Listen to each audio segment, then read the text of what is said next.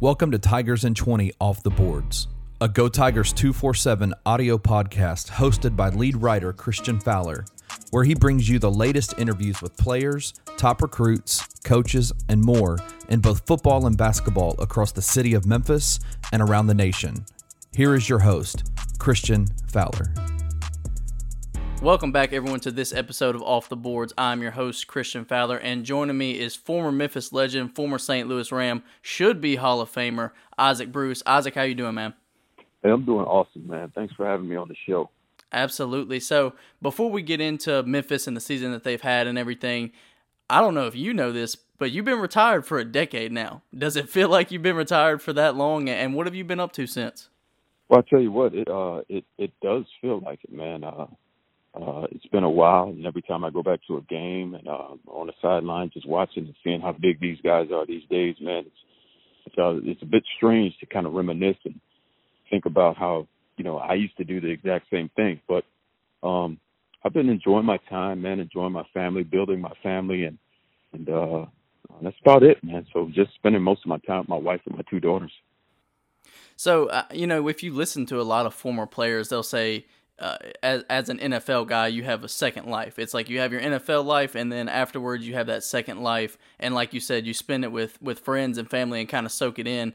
What has the contrast been like? And that always interests me because you're constantly going when you're in the NFL. You never stop. 16 weeks plus playoffs, which you guys were in for the majority of your career. So what's it been like to kind of sit back and relax and spend more time with your family now that you aren't playing anymore? Well, I tell you what, it's a new training process. I mean, we were so structural as far as being at meetings on time, being at games on time, traveling together, and things of that nature. But, once I finished playing football and I had to start to retrain, not only my mind but my body as well, because I was still getting up pretty early, still thinking that there was football stuff to do. But, that all swung. So I just made sure that my mindset started to shift, got prepared to finish playing football, and got prepared to start doing other things, like I mentioned, raising my family. And it's a full-time job, a job that I'm very pleased to have. And I'm sure something else you've been able to do a lot more of is watch Memphis Tigers football. And for a certain period of time, that might have not been too fun. But now at this point, obviously one of the greatest, if not the greatest era in Memphis football the past few years. And then you look at this season, 12-1, conference champions, the list of accomplishments goes on and on. What's it been like to watch your alma mater kind of get to this level that many people never thought was possible? Well, it's indeed special. I think, it is the greatest era of Memphis football. Seemingly that, we won 12 games. We were a blown call from being undefeated, and having a team that's going to be represented in the Cotton Bowl is special, man. I think, everything has excelled as far as recruiting is concerned, as far as being mentioned on a national landscape. I think Memphis has really exceeded expectations, and I'm excited about it. All the alumni that I get to speak with, they're pretty excited about it. And I think this started a long time ago with guys like Coach Larry Porter, Justin Fuentes, and what Mike Norvell has done. We've had the ability to attack Memphis as just being a basketball school, but now being mentioned as a football program as well. You mentioned Memphis always being known as a basketball school, and that's obviously followed this program throughout its history. Did you ever see this moment coming? You mentioned a bit of a build-up with some of the previous coaches, but did you ever think it would get to this level? Well, you know what? I'm a dreamer, and I like dreaming big. When I first got to Memphis and first introduced myself to the team, I had the aspirations of winning a national championship at Memphis, and so I guess those dreams, probably went from me to other guys who have come through the program, and some of those coaches as well. But just seeing it, man, just seeing the fruition of it, the manifestation of where we are right now, man, it's a very exciting time for Memphis football. So I think we should dig into it a little bit now. You're obviously very familiar with playmakers. You played on one of the greatest offenses of all time. And Memphis's offense looked a little bit like the greatest show on turf this year. I'm not going to lie, with Damonte Coxey, Antonio Gibson, Brady White, Kenny Gainwell. The list of playmakers goes on and on. What did you see from this offense this year, and how exciting was it to see this offense be one of the best in the country? Well, the first ingredient I always look for is just excitement. And what I mean by that is our guys getting excited for other guys making plays. I saw that every time. Gibson would touch the football. I'd see Coxey get excited. I'd see Brady White get excited. I'd see Gainwell touch the football and go, catch a pass out of the backfield or, have a rush for about 70 yards. I saw other guys getting excited for his success. So when I saw that, man, I was really excited, and I knew great things were ahead for this program. And, you mentioned the playmakers. They were all over the field. I mean, offensively, they did things that hadn't been done at Memphis before, man, in an explosive manner. And I think guys like Anthony Miller set the tone for that. Not only the offense, but when you mentioned what was happening on the special teams, guys like Tony Pollard, they left their marks on the special teams, and guys just came right in behind them and picked up where they left off. And the defense played a whole lot better. They were getting after the quarterback. They played inspired football, the Tim Harts of the world. And these guys played inspired football, man, and they did a lot to push the brand of Memphis football forward. I would imagine, as a student of the game and a former great player in your own right, it's hard to watch your position group specifically. It's hard to watch receivers without noticing everything, because that's kind of what you're wired to do. So what did you see from guys like Damonte Coxey, who was expected to be the number one and had another great season, one of the only player other than Anthony Miller to have multiple 1,000-yard seasons, and then Antonio Gibson kind of came out of nowhere, was a JUCO guy last year, didn't really fit in, took him some time to adjust to the system, and then blows up this year. So what did you see? What were the intricacies that you saw from Antonio and Damonte this season? I'll tell you what, the first thing I look for, we'll go back to these ingredients again, is a guy competitive? That question went out the window when I first saw that Coxey. When I saw Gibson get on the field finally and start being comfortable with where he was, these guys are competitive. They go out, they fight for footballs, they fight for extra yards. They were in a process of learning how to be a complete wide receiver. That's a guy that shows up on the film blocking for running backs, running precise routes, catching, snatching footballs out of the air, the 50-50 balls they're winning. So it was very exciting to see these guys just really, really just mature into, college receivers. And, behind them, I see the young guys coming off the bench, emulating, mimicking what they're doing. The young 84, when he comes into the game, I think he was awarded a scholarship here recently. So that lets you know that the work and practice that they're doing, it's really paying off for when it comes to game day. Isaac, you were never known as the biggest or the fastest receiver, but it was really the fundamentals and the technique and studying the game that made you a special player. And I think part of just going deeper into the game, especially as a wide receiver, is doing the dirty work. Like you mentioned, being a competitive player and hyping your teammates up. But also, these receivers take pride in blocking down the field, especially Damonte Coxey. When you look at what he does in the blocking game, it's absolutely tremendous, because I feel like college receivers typically don't get that in their collegiate career. That's typically something that comes in the NFL, because they take a lot more pride in blocking as receivers in the NFL. So what's it like for you to see a guy like that, a younger guy, really, really take passion for blocking for his guys and setting things up down the field? Well, it lets me know that he's a guy with vision. I mean, he not only sees himself where he is right now, but, playing, at the highest level. So if you can start it early, the earlier you start it, the better for you. There are going to be times, there are going to be lulls in games where you're not getting the ball like you should be. And, those are times where we receivers are not to put the focus or the negative focus on offensive coordinators, on quarterbacks, and, offensive linemen that are wearing the same color as you. But, that focus, that energy, that negative energy should go to your opponent. And I think you can do that by blocking and making it just difficult for these guys to make tackles and make plays. You played with one of the best receiving running backs of all time in Marshall Faulk, and Memphis has never really had a receiving back that went out of their way to line up out wide or to make big plays out of the backfield. I mean, even a guy like Darrell Henderson, who was absolutely incredible as a running back, didn't catch the ball very much. Tony Pollard kind of played both roles. Patrick Taylor doesn't catch the ball much unless it's on screenplays. D'Angelo didn't catch the ball much at Memphis, but Kenny Gainwell has kind of set a precedent as a receiving back at Memphis. So, what's it been like, especially for someone who got to work closely alongside a guy like Marshall Faulk, to see a guy at Memphis doing those types of things, to line up out wide, to line up in the slot, to catch the ball out of the backfield? What's that been like? It's been special, man. We have a saying in the NFL. It's called "the more you can do," and just to see Kenny Gainwell have a game of 200 receiving yards and 100 yards rushing, lets you know what type of player that he is.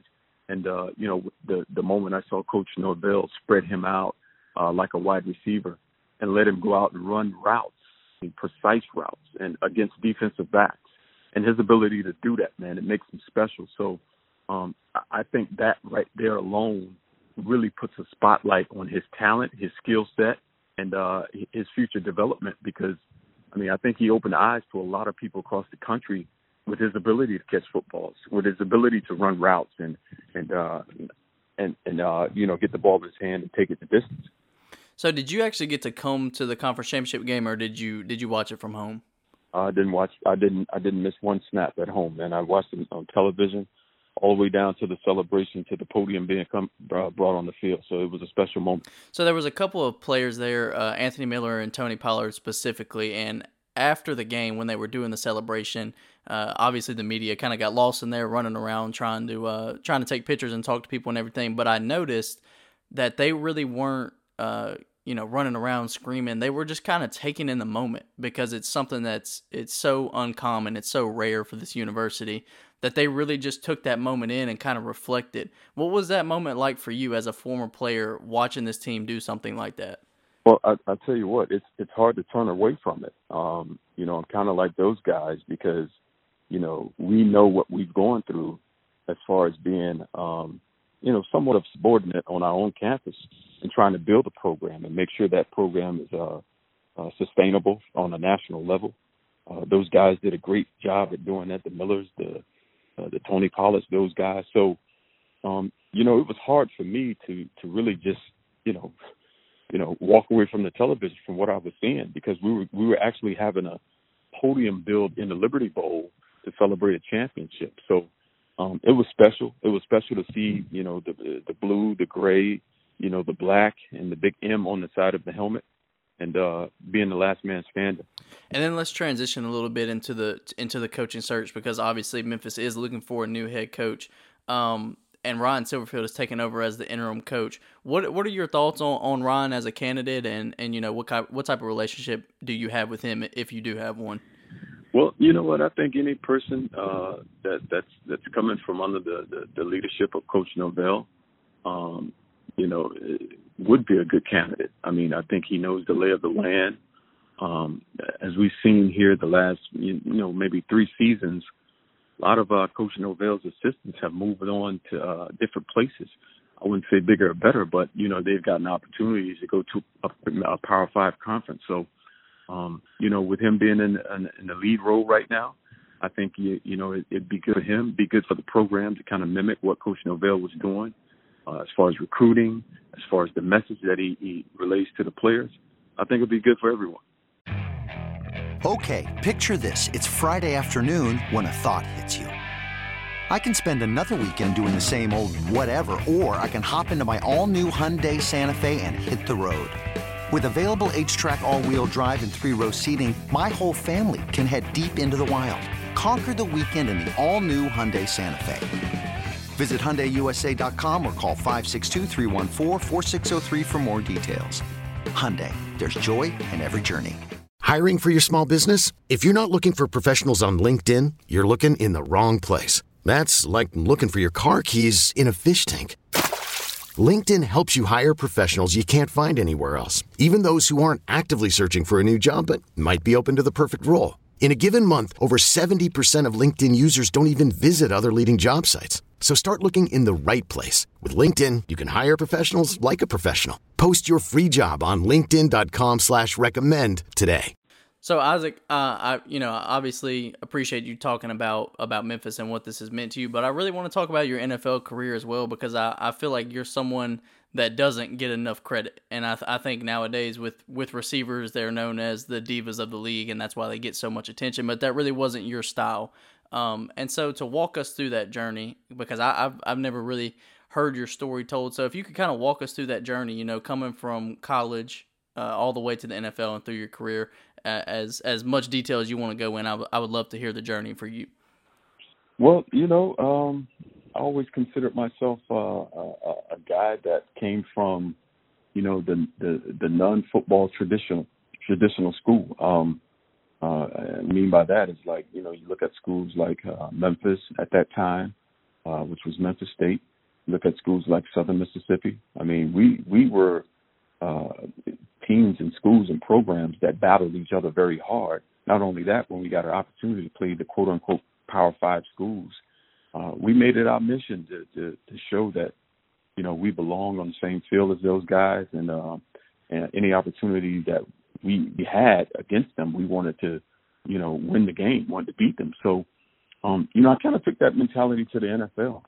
I made sure that, you know, when I went against the quote-unquote blue bloods of college football on a professional level, that they were going to see the best I had to give. Everything that everything I taught, everything that I learned from, you know, the University of Memphis as far as grit, grind, and being able to have the mentality of a guy that's, you know, probably a first-round pick or a hidden gem. So I just took that to the NFL, and then every time I saw a guy from, you know, the University of Miami, or Florida State, or Florida, or University of Tennessee, it was my job to make these guys know, you know, that, you know, the same thing could have happened on a college level. So it was fun just being in the NFL for as long as I did and have experiences and building the relationships that were built. It was a great moment for me, man.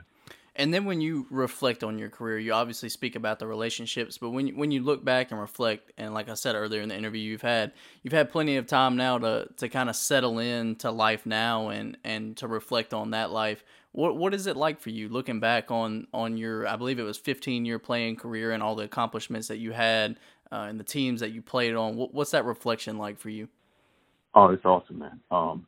I just think back, and, you know, more than anything that's on the field, just the relationships that were built, the conversations, the life lessons that were learned. I have no regrets. Because when I left after my 16-year career, I had squeezed the rag dry as far as playing football. So I didn't have any.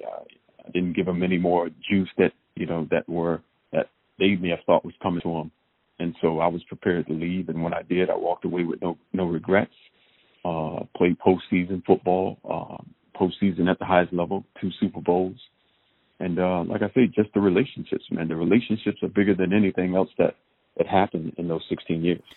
You know, being a guy that did have a playing career like you did, when you get to come back and speak to the players that play now, what is your message for them? What do you tell them about going to the league and potentially being in that position?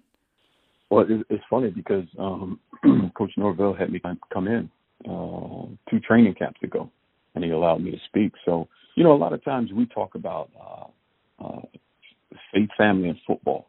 And, you know, for me, sometimes the faith aspect of it gets lost in translation. So, you know, my message to them is that don't leave your faith on the shelf when you're going to play football. Faith is what got you there. Faith is what's going to lead you home. So make sure that you're building that faith just as much as you're building your physical muscles. And make sure that you're looking and seeing things through the eyes of your faith, not only just what you're experiencing at that moment. And how exciting is it for you to have that platform to be able to make an impact on those younger players that are in a situation that you were once in? I'll tell you what, it's funny because you really never know how many and who's looking at you at all times. But, you know, I always believe that our lives are played on a big screen for a lot of other people. And they really don't hear what you say, but they, you know, watch what you do. So the results are important to, you know, athletes and academia. So if there's someone who's been in the exact same program as them, that probably looks like them, and as quote unquote going to the highest level of what they're attempting to do, I think the attention level shoots up 10 times fold. How much of a priority was it for you during your playing career to be kind of that consummate professional, to be an example and to be a role model instead of, kind of going out of your way to be in the media and to make a big deal about everything? What was that like for you? Was that just something that was instilled in you, or was that on purpose to just always be the consummate professional and to always be kind of a role model? Because like you said, you never know who's watching. Well, just I would say more of an impartation. I mean, I think, things are imparted unto us, and a lot of things are caught, not taught. There were guys that I probably saw as, role models, some of them that I've never even met, and they were in a position where I wanted to go. So I kind of, mimic what they would do to a certain extent. I would take the good stuff, leave the bad stuff, and hopefully that, when guys came behind me, they did the exact same thing. All of the good that I could give you. And if it's something that you don't agree with, hey, that's what you spit out. So it wasn't a strain. It wasn't like as if, I was trying to shine a light on myself, but I just allowed my light to shine. And then who was it for you? You just mentioned watching people growing up and kind of mimicking them. Who was it for you as far as when you watched football? Who were those guys that you tried to not only mimic your game after, but kind of mimic the way that you handled situations after? I'll tell you what, the first guy was Jesse Bruce. That's my dad. I mean, he worked 40-plus years in South Florida as a roofer, owning his own business. Didn't have more than a sixth grade education from Albany, Georgia. So just watching him get up and his work ethic, his ability to galvanize groups of people, to lead men, those are some of the qualities that I attained from him, that was imparted from him to me.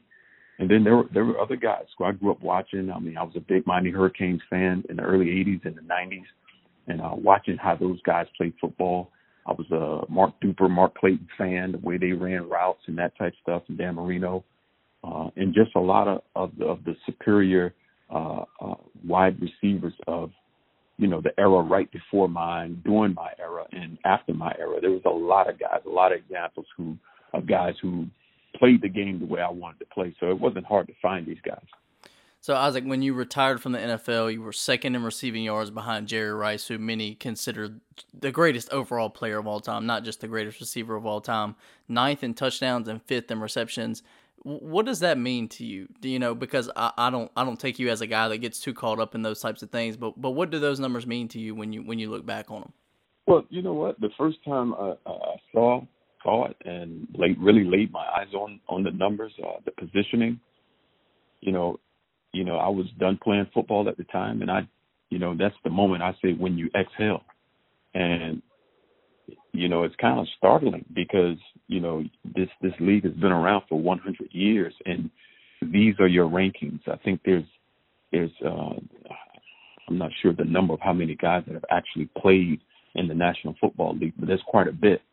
So to have your ending results, in top 10 areas, it's humbling, man.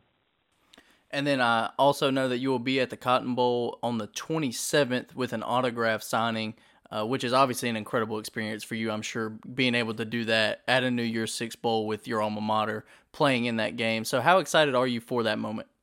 It's special, man. I mean, we have this unique opportunity to, have an autograph session, for a lot of people in a program that's been very dear to me. I don't always get an opportunity to, have some private, personal time with each fan when I'm back in Memphis. And I think this gives them an opportunity to have a picture, have an autograph. Not only myself, but we're trying to, put a couple of guys who've played at the highest level together and make sure that our fans have an opportunity to have that picture, have that autograph, before, or after, an announcements that happen. So it makes them feel like family a little bit more. So we want to have that opportunity. And also, we got some T-shirts, and the link is on all my social media, man, my Twitter at Isaac Bruce 80, my Facebook, Instagram, the Isaac Bruce Foundation. You can find all the info as far as the T-shirts that we have going out right now. that's related to the Cotton Bowl. So a unique opportunity, man, just to, give an hour of my time and make sure that, we make this Cotton Bowl experience one that, Tiger fans and all others won't ever forget. Absolutely. So as I mentioned, that autograph signing will be on the 27th. I assume all the details will be on your social media. We'll also put every detail that we get in this article and put them out on social media as well. And as Isaac mentioned, he has the T-shirts, the Cotton Bowl T-shirts for sale. We'll put a link in this article that you can go check those out. And then, Isaac, the next thing for me is the Hall of Fame, man. What's going on? Why are you not in the Hall of Fame yet? Oh, man. I say timing, man.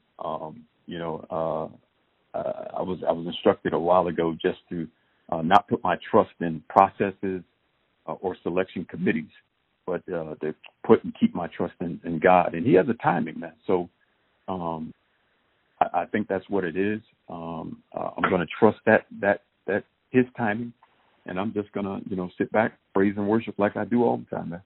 I think it's fairly obvious that at some point that will happen. If you look at the numbers, the teams you played on, the list of accomplishments you have in the league, man, I think it is coming at some point. So when and if that moment does come, what is that honor going to be like for you?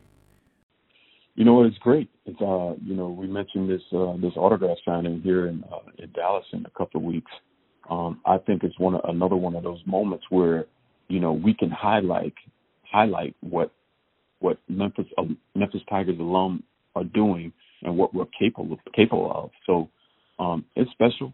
I think just having it and just being a part of it, man. It's big, and I always say it's bigger than me. It's bigger than my career accomplishments, but for my family in Memphis, South Florida, St. Louis, and Los Angeles, it's big all the way around, man.